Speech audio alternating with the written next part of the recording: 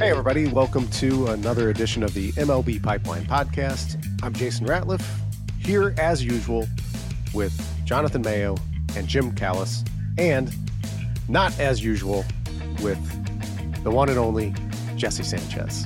It is the international signing period for 2024 has begun, opened on January 15th, Martin Luther King Day, a very big day on the baseball calendar. Has seemingly just gotten bigger and bigger over the past decade or so that Jesse's been working with us and ranking international prospects. So we are very glad to have Jesse along here with us today. We're going to talk about some of the bigger signings that have occurred over the first 24 hours of the period, which is when most of the big signings are announced. And then it's also list season, ranking season. Big week here after International Signing Day on Monday. We go straight into our top 10 by position list, our first rankings of 2024. We're going to talk about the right-handed and left-handed pitching prospects lists, and then we'll answer a question from the mailbag, which may have something to do with those lists. Jesse, welcome. Jason, it's great to be your unusual guest. I appreciate it. The most unusual guest. Yes, for sure. So you have been ranking the top international prospects for over a decade now. We put out our first list back in what year? I think it was 2012. 2012, yeah. 2012. And that list, like many of our lists, has grown because that when we started, it was a top 20, expanded to top 30. I believe last year was the first year we expanded to top 50. Next year, we're expanding it to 100, right? Sure. If it's on the podcast, it's true. Let's do 150. Let's go 200. Just do 250 like we did for the draft. Come on. Can I get a 250? Let's go. So this, first, just kind of generally tell us about the International Signing Day, International Signing Period, how it all works, what it all means, and why this is important in the world of baseball. Okay, cool, Jason. So the International Signing Period started on January 15th and it closes on December 15th. And to sign, you're an international prospect. You have to be age 16. And primarily these prospects are from Latin America and the Caribbean. And it's really an opportunity for all 30 clubs to sign these prospects, get them in their system, start to develop them. Ultimately, I think the team's looking for the next Julio Rodriguez or the next Ron Lacuna or Tatis, the next big star, but they're also looking for depth. And they also use these international prospects as trade pieces. If you look at some of the biggest trades that have happened over the last several years, they've always included an international prospect. So you can use these international prospects to bring back a championship piece. You can develop them within your own organization, and they can be part of your championship club. But the bottom line is all 30 clubs are heavily involved on the international market. I think that's not something we could always say, but especially over the last decade, I think the teams are really recognizing how important this is in terms of talent acquisition. You think of ways to bolster your system, the international market, the international signing period, and the start of it on International Signing Day on January 15th is just huge. It's a great thing for fans. It's a great thing for us hardcore folks. And it's a great thing for like the casual fan who just loves stories of humanity of a 16-year-old kid chasing his dreams, signing, fulfilling the dream that day, and then following his big league path. Jesse, I was going to say that one of the things I think is really interesting about the international arena is I think it's the most level playing field of any arena. That there are different levels of bonus pools that the teams have, but they're all pretty much close together. Whereas in the draft, you know, if you're picking high, you might have $10 million more in your bonus pool than the team that's picking low. But it really does seem that it's the closest to the way it was, 50, 60, 70 years ago, where you just went out and found talent and signed it. You do have limits and you can't just sign everybody, but it's not like one team has a $10 million international pool, another team has $2 million. They all kind of have about the same amount. So it's pretty equitable. No, you're exactly right, Jim. And that's something that's happened over the last a couple CBAs. There was a time where you can basically spend as much as you want if you're willing to pay the penalty. And teams, the bigger market teams, or the teams with the bigger payroll and the bigger resources, were taking advantage of that. You would see teams spend $50 million on the international market and then pay a $25 or $50 million penalty. That doesn't exist anymore. And you nailed it. It's a lot more equitable now. A lot of teams are able to compete. And that's why you're going to look up and down the league from American League and National League and see how everybody's a player now, because people can afford to play.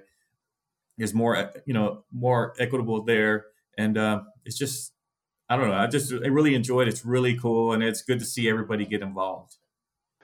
I think it's interesting, Jesse, because different teams go about using their pools differently.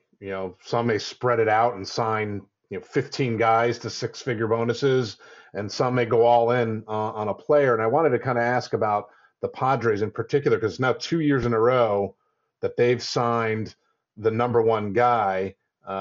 We've talked a lot about Ethan Salas, obviously, from last year, made a huge splash. They used a good chunk of their pool to sign him. And then this year they went out and signed, Leo DeVries or DeVries? DeVries, thank you, for what, $4.2 million. And he was the number one guy on your list. Can you talk a little bit about sort of the different strategies teams have, but specifically about the Padres, who seem to kind of hone in on the guy that tends to be, at the very top of most of these rankings, and trying to bring that kind of impact talent into their system? Traditionally the Padres have gone after the bigger guy, the bigger fish, and you're exactly right. There's a lot of different clubs who will spread the money out, who will go after 35, 40 different prospects. They won't spend over $1 million or $2 million on different an individual prospect, where the Padres are really identify these top targets and they go after them. And I've been thinking about that, and I think part of that goes back to their GM. I mean, I met AJ Preller in the Dominican, and he was a scout for the Rangers. And I look at some of his staff now and the people that he knows and works with. Those are international people. So I know scouting is very important to AJ. I know the people he hands picks have deep connections to the Dominican Republic. And at the same time, you can't deny the bonuses they're paying. I mean, it's a huge factor. They're paying big bonuses to clubs. They have these to prospects. They have strong relationships with these communities, with the academies down there, the trainers down there. So I'm not surprised that they're going for the big fish every single time. And the reality is, when you're the Dominican Republic or you're Venezuela or one of these countries, you know that the Padres pay, and the Padres have a great academy. And the Padres have a track record. Think about Fernando Tatis I know he signed with the White Sox once upon a time, and he came over in a different way, but they're ambassadors. He serves as ambassadors to his club. So people do want to sign with the Padres. Look at their rosters too. They have a really international roster. So that's also appealing for a young prospect. It's interesting to see how they go about it. But I really do think the combination of paying the big bonuses, a long track record, leadership, a general manager who is really focused on international. And it's not uncommon to look up at one of these events and see the general manager of the Padres watching a bunch of 16-year-old guys work out. That sends a message to the communities and to these countries. Jesse, you've got detailed scouting reports on all these guys on our website. DeVries, as you noted, comes from the same hometown as Jose Ramirez and looks up to him, and advanced hitter, could have solid or better tools across the board.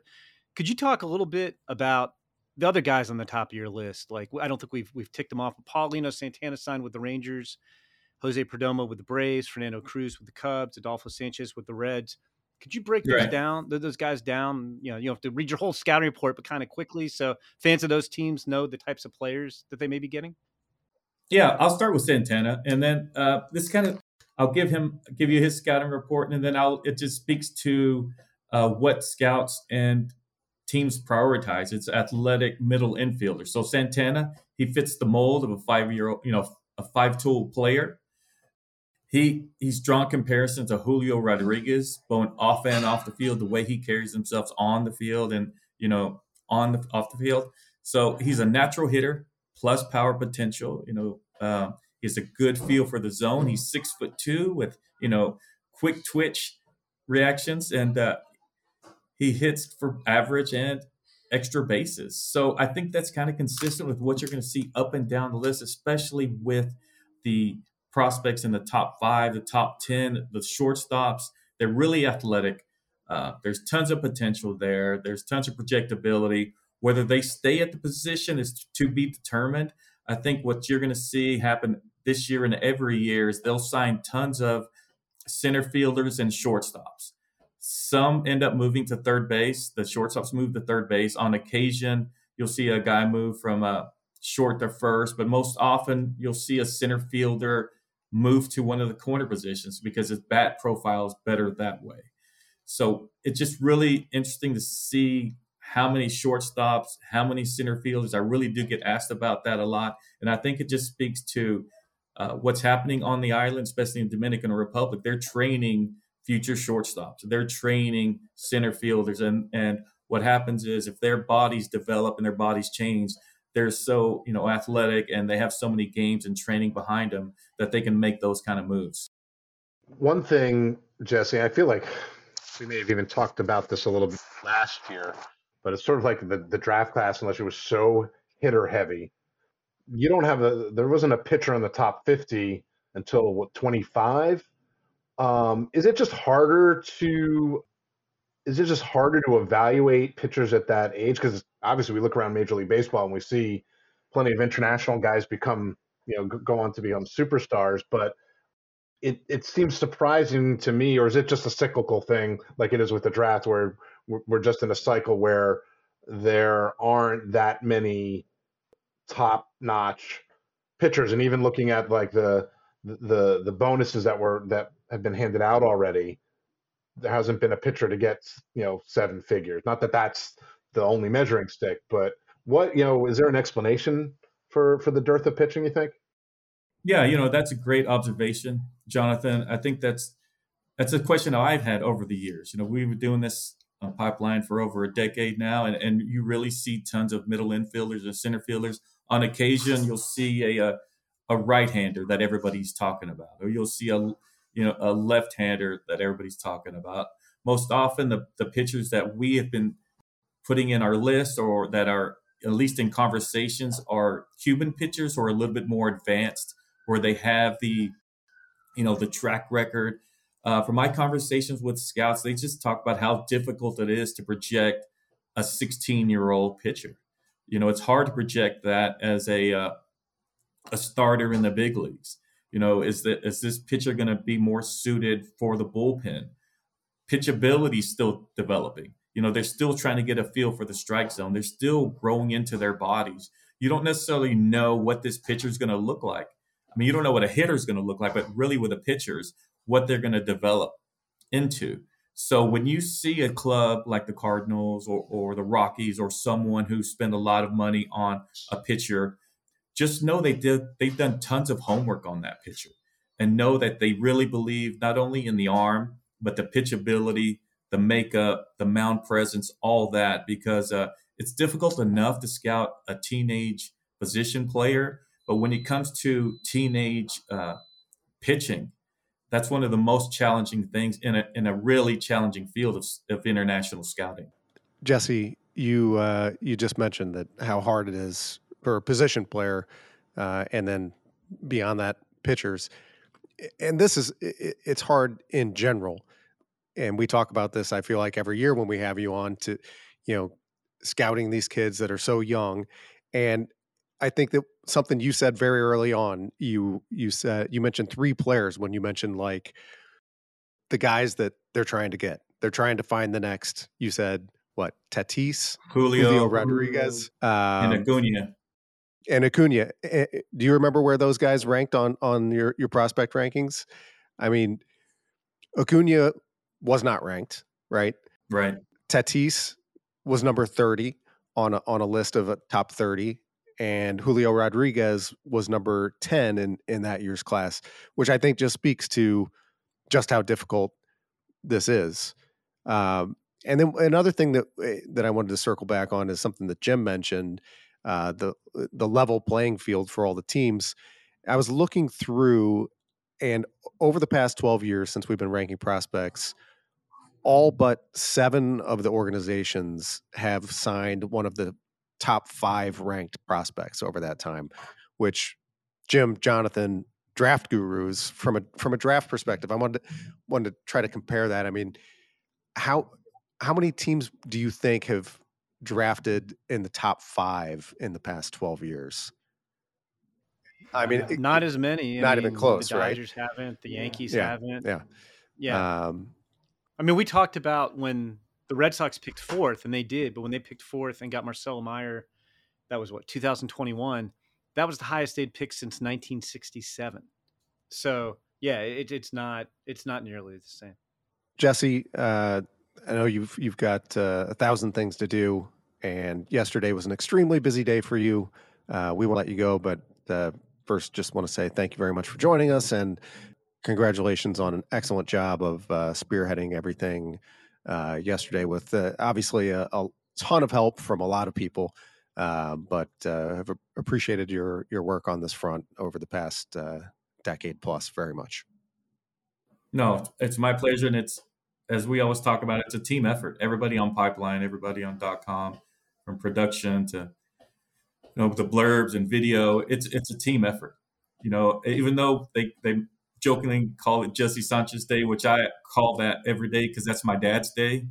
It is a 100% team effort. So I'm very proud and happy to be part of this team. So thanks a lot, guys, and looking forward to catching up. The GOAT. You're the GOAT. That is Jesse Sanchez talking international signing period. We're going to take a break. When we come back, we're going to talk about the first 2 top 10 by position prospect list for righties and lefties. That's coming up next on the MLB Pipeline Podcast. Welcome back to the MLB Pipeline Podcast. Jason Ratliff here with Jim Callis, Jonathan Mayo. Jesse Sanchez has left us. Great to have Jesse on. He does a fantastic job with the international prospects, a very difficult job, has done so for several years now, and really appreciate him taking the time to join us. Now we want to turn our attention to the new 2024 top 10 by position lists, which are coming out this week, rolling them out basically by the same schedule we have over the past many years. We start with right-handed pitchers, left-handed pitchers, and one per day, Tuesday, Wednesday, catchers on Thursday. Where do we go? First base Friday, and then take a little breath over the weekend, come back next week with the rest of the infield and the outfield. And that all culminates with the top 100 prospects list, which will be airing on MLB Network on January 27th. No. Did I get the date wrong? You did. It's the 26th. It's January 26th. Well, that would be bad. And we're going to have a little special addition to this year's Top 100 Prospects show. We're going to do a little bonus coverage, prospects post game show. A little added bonus will be digital only. You'll be able to catch it on MLB.com and YouTube. Jim, Jonathan, Sam, Dykstra gonna dig in a little deeper. So going the extra mile for you guys. So let's start with the top 10 right-handed pitching prospects. This is always one of the deepest lists, and it's a really interesting one this year, guys. Got some very interesting recent draft picks on this one, including at the very top of it. You guys want to rattle off the full list here? Go for it. No, you're the fast talker. Oh, you want me to do it like that? Okay.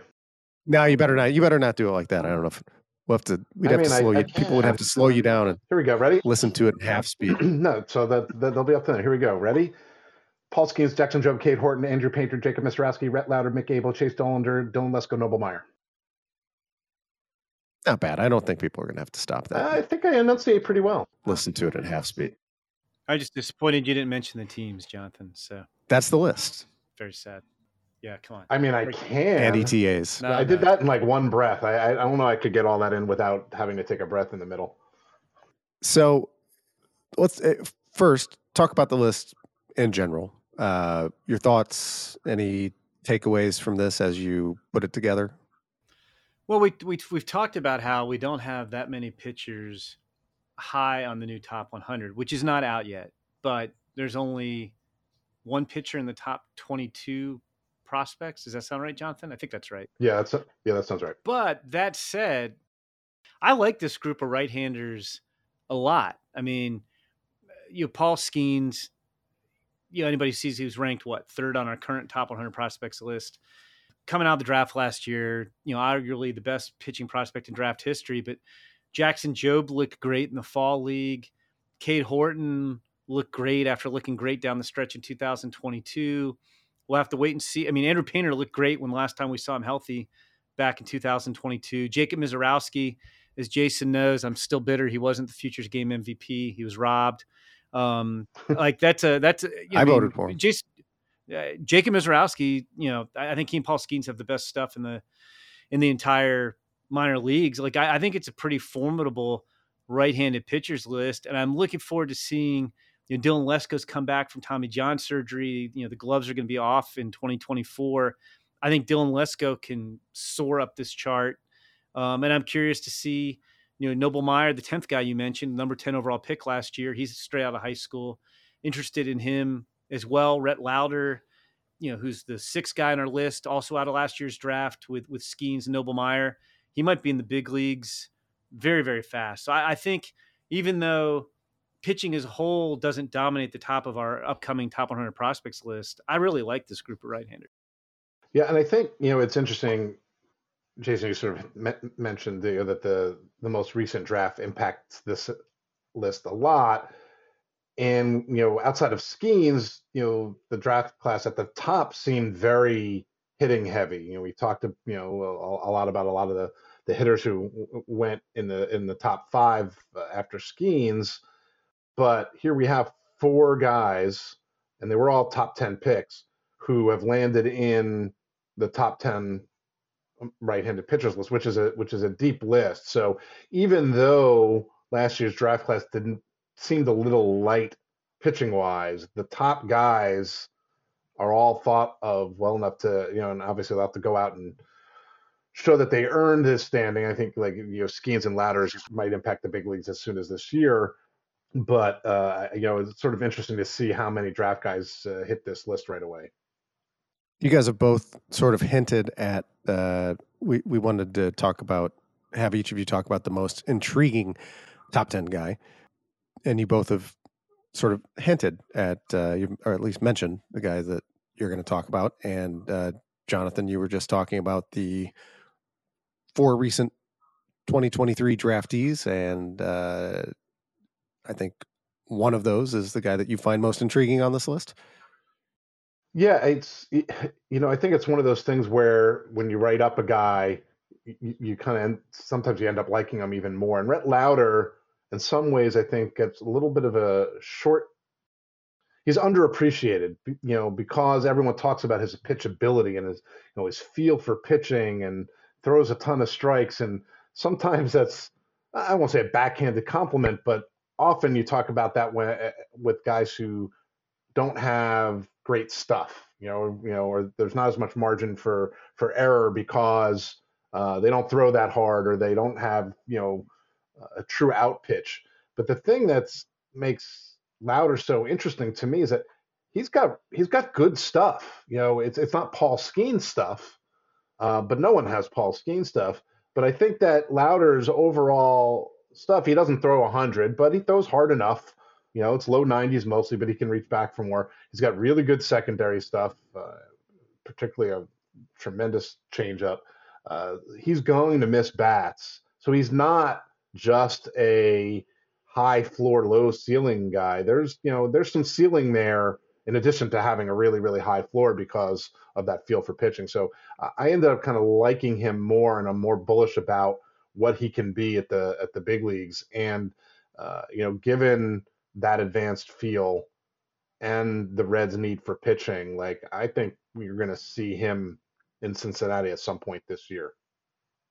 All right, and no surprise who Jim wants to talk about here. if you've been listening to the podcast at all over the past year. No, and even before that. But no, I mean, Mizorowski, I think, is the one guy who can kind of rival Paul Skeens for pure stuff. He doesn't have Skeens' polish, but at the futures game, what did we see him throw? 102. I think he threw maybe one fastball under 100, and he struck out the side on a pair of power sliders and a power curveball.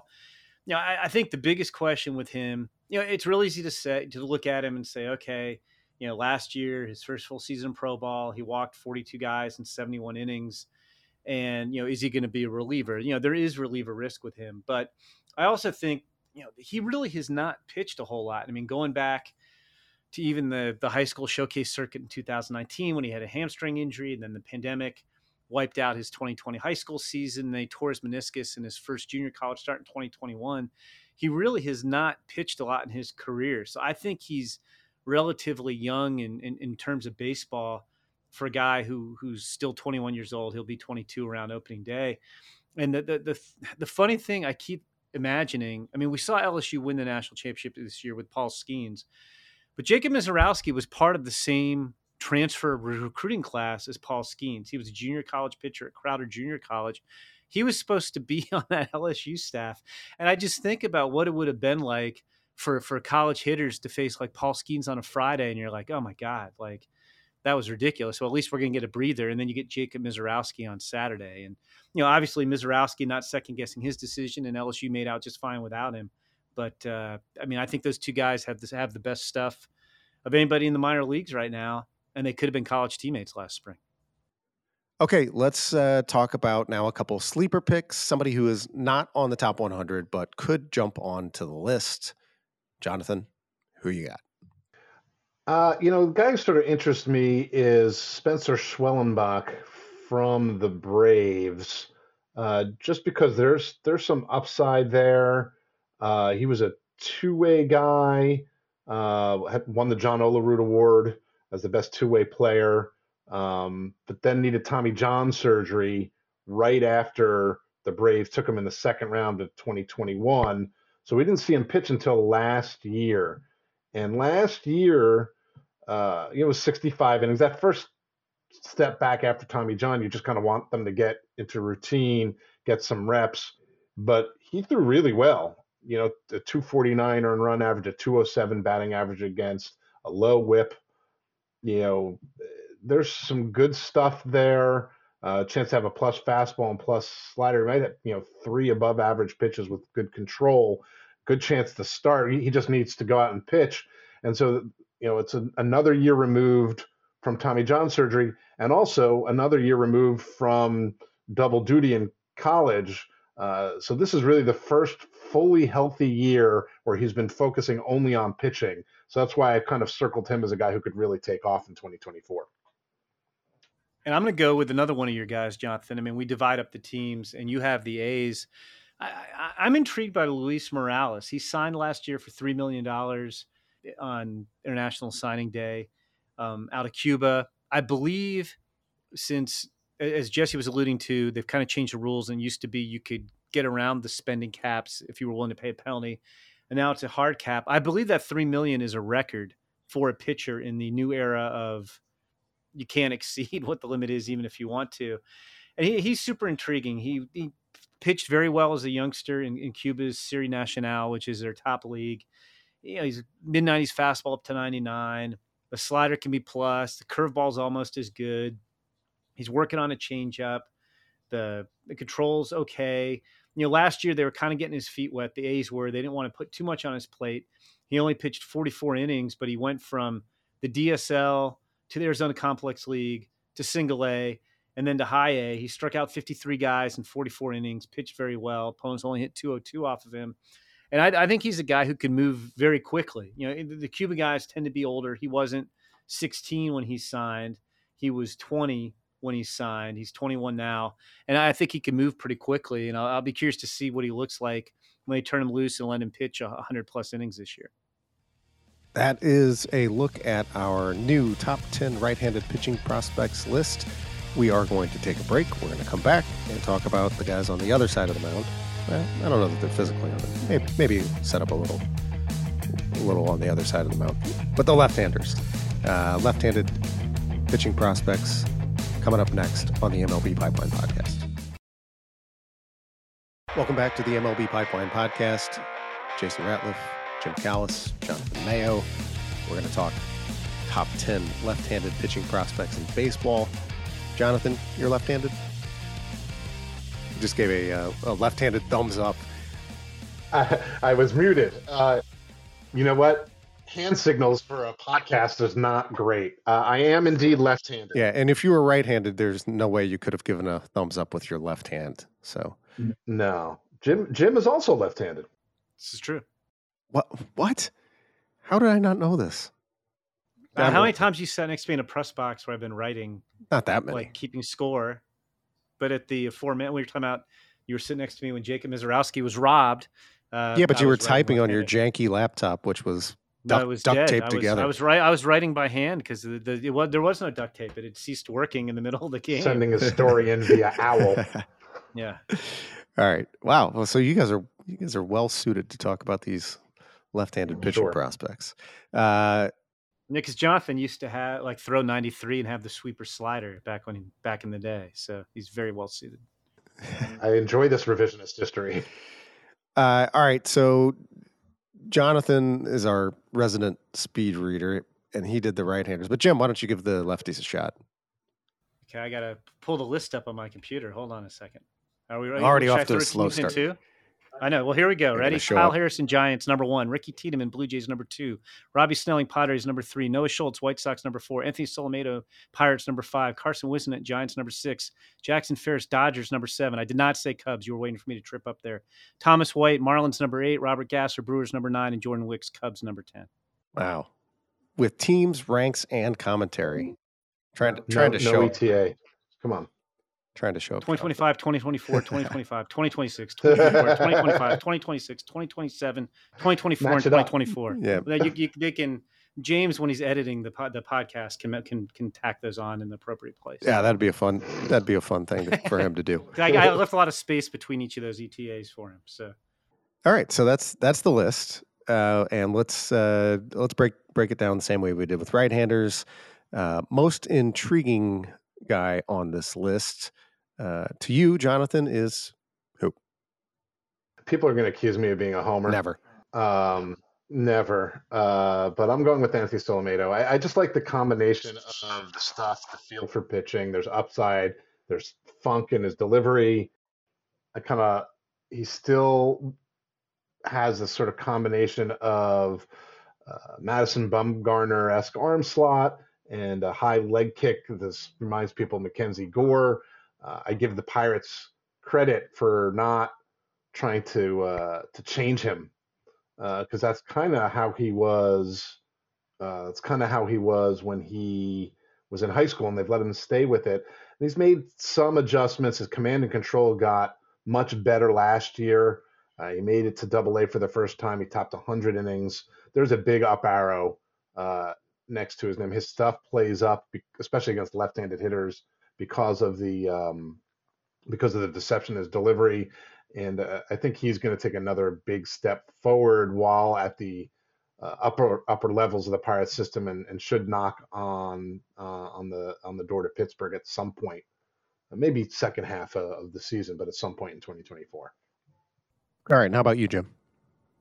I guess I'm focusing on guys who haven't pitched a lot at a young age. I'm going to go with Noah Schultz, who I think has a ton of upside. White Sox first-round pick back in 2022, even though he barely pitched in high school that season. He had mono.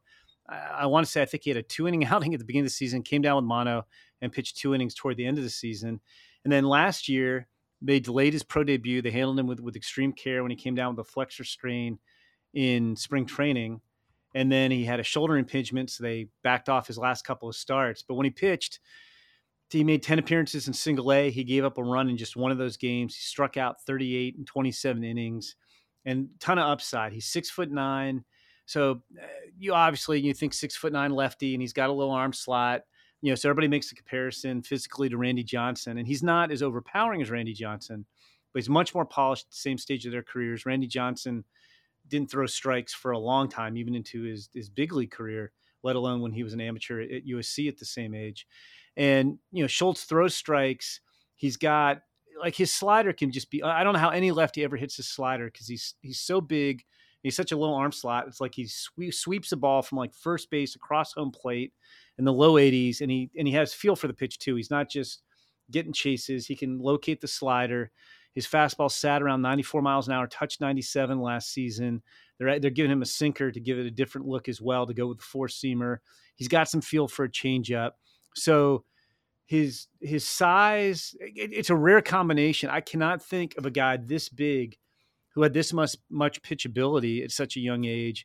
Plus, he's left-handed. So I'm hoping he's healthy. I'm hoping we get to see him for 100, 120 innings this year. And I think he could be a guy who, when the White Sox are ready to contend again, I think Noah Schultz is probably the guy who's pitching at the front of their rotation with Dylan Cease, if he's still there. Okay, let's hit the sleeper picks for the lefties. And Jonathan, you're up. Yeah, there's a lot of interesting lefties here, but one of the guys that stands out, and Jim had mentioned that we split the teams up. So I'm actually going to pick someone from one of Sam Dykstra's teams, the Diamondbacks. Yumin Lin is really interesting. He's 5'11", but he's got really interesting secondary stuff. It's feel for pitching more than wow you, but he was in Double-A. He struck out 140 over 123rd innings between High A and Double-A. The secondary stuff is the big reason. Unbelievably good changeup around 80 miles an hour. He's got a low 80s slider and a mid 70s curve. All of them could be at least above average pitches. He mixes them well. He's only 20.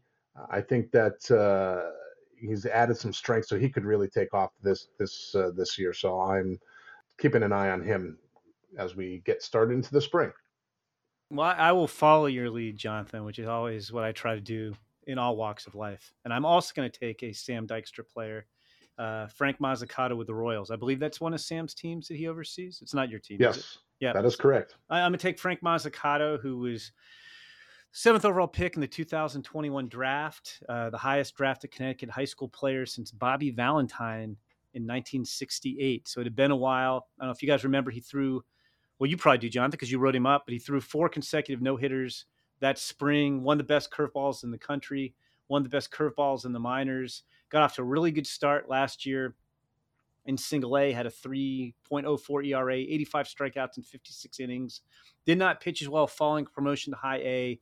Velocity dipped a little bit over the course of the summer, but if he can add some strength, he's got a very lean 6'3" frame and maintain his stuff over the course of a long season. That would probably, the added strength would probably give him more, help him repeat his delivery better and throw more strikes. I just think that curveball is such a weapon. And if he can get the fastball into the 92, 94 range more consistently, like he did at the beginning of the season, he could really make a leap in 2024. All right. Our mailbag question just happens to fit neatly into this category of top 10 pitching prospects. This one comes from Nolan Jones enthusiast. Must have been very enthused last year. Prospect Guy 16 handle on Twitter says, with the release of the right-handed pitching rankings, can you talk about some guys that just missed the top 10 and why they may have fallen / not risen enough to get into the top 10?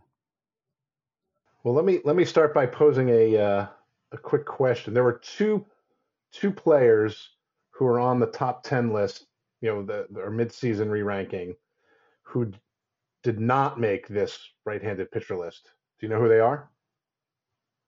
Is that a question for us, or are you asking who that are you asking? to know? You're just asking the listeners, and he's asking Prospect Guy 16. They're having a conversation. I'm waiting for his response. Right.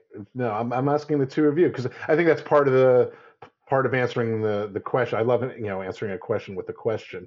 But there are two guys who quote unquote dropped off the list, but are still in top 100, but aren't in the top 10. I think I know who they are. Okay. Do you want me to answer? Or do we want to let? Yes, I want you to answer. Is it Tink Hence and AJ Smith-Shawver? That is exactly correct. And I think those are interesting examples of guys who, like, they didn't do anything wrong necessarily. I mean, AJ Smith-Shawver is like incredibly hard to figure out who he is because he raced up to the big leagues in a hurry. Really good stuff. Questions about command. Tink Hence, unbelievable stuff, but hasn't been stretched out. Doesn't seem to pitch, deep ever into games, so we're not exactly sure what he is. So I think that's why those two fell a little bit, or other guys jumped up ahead of them. So that's my partial answer to that question, Jim. So if that's your partial answer, do you have a full answer, or are you done? Well, I'm sort of letting You're catching your breath now. Is that what you're saying? I'm now lobbing the ball up to you so you can you. slam it home. I got you. Thank you. Yeah, I have a very good vertical. I slam all the time. Yes. I'm going to go with Chase Hampton. It's interesting, Jonathan, because both when we did our mid-season update last August of the top 100, and again this winter, I guess I was trying to think of the time period. This winter, when we have the soon-to-be released new top 100 for 2024, we got some feedback that we were light on Chase Hampton. Chase Hampton is on the top 100 prospects, so the current one. He'll be on the one going forward. And we keep getting feedback that we're too low on him. So I'm wondering if he's a guy who's going to jump into the top 10 by midseason. And, I constantly cite, you guys could just have a soundboard for maybe Harold Reynolds soundboard. You should have a Jim Callis soundboard, and I can just, complain about Mizorowski getting robbed. And I can talk about the Dodgers doing a great development job. And then I can talk about the Yankees doing a wonderful job with mid-round draft picks. You could just use that here for Chase Hampton. But, Chase Hampton was a 6th-round pick in 2022 out of Texas Tech. He actually had salmonella poisoning that kind of derailed him in the middle of the college season, and then bounced back, pitched very well at the end, up to 99 in the regionals against Notre Dame, and wound up going in the 6th round. And he was spectacular last year. I mean, he pitched. It only took him 9 starts in high A to get a promotion to Double A in his pro debut. Pitched very well between 2 stops, 145 strikeouts, 106 and 2/3 innings. He's got a fastball that's 91 and 95 and plays up with carry and spin and arm side run. He can really spin a curveball and a slider, both of which are weapons. Changeup's the pitch that's kind of in progress for him. Throws strikes, has a lot of starter traits. I think it's interesting. We don't know exactly how the Juan Soto trade went down, but the Padres acquired 4 pitchers from the Yankees in the Juan Soto trade. The Padres did, but they didn't get Chase Hampton. And I don't know if they asked for him. And the Yankees, were like, no, we'd rather have you take these other guys. How that went down, but I do think Chase Hampton is a right-handed pitching prospect on the rise. All right. Thanks to Nolan Jones enthusiast for that question, Prospect Guy 16. I actually want to wrap this podcast up by throwing in a little pipeline podcast pop quiz. Ooh. It's been a while. Jim, Jonathan, we talked about the 4 2023 draftees on the top 10 right-handed pitching prospects list. Do you feel like that's a high or low? This is not the quiz, but do you feel like that's a high or low number of draftees from the previous year to be on the top 10 right-handed list? I feel like it's high, but you're going to tell us it's not now. So I will say I feel like it's high, and that's a correct answer because those are my feelings. So Yeah. I answered the question correctly. Very nice. I share Jim's feelings. It is a high. It's a high number. So high, in fact. How many years for us to collectively have 4 pitchers from the previous draft in a class? I don't think I had clearly. It's not a quiz anymore. I'm just going to tell. It's not a quiz anymore. I'm just going to tell you that you have to go back over the past 6 seasons that we've put out top 10 right-handed pitching prospects lists. There have only been 4 pitchers from the previous year's draft class, and all of those top 10. Casey Mize. Casey Mize was one in 2019. Very good. Wow. There was one in the previous year. So that would be 7 drafts, right? Right-handed. Well, no, you're right. That's what you're saying. Yeah. Well, Hunter Green. The top. Yep, Hunter Green. And then there were 2 in 2021. These might be tough. Max Meyer and Emerson Hancock. But You might have to go all the way to 2012 when Trevor Bauer, Dylan Bundy, Garrett Cole, and Archie Bradley were all in the top 10. I didn't make it that far back, but I think it goes to show that this is all top 7 picks. Quite unusual. All top 7 picks. Yep. Similar to quite similar to this year. All right, that's the not quite Pipeline Podcast pop quiz, and that is it for this edition of the MLB Pipeline Podcast. I want to thank again Jesse Sanchez for joining us on the show. Great to have him with us this week, and thanks to everybody for listening. Don't forget to subscribe on Apple Podcasts, Spotify, or wherever you get your podcasts so you don't miss an episode. If you're enjoying the show or have any suggestions, leave us a rating and a review. Thanks for listening, everybody. See you next week.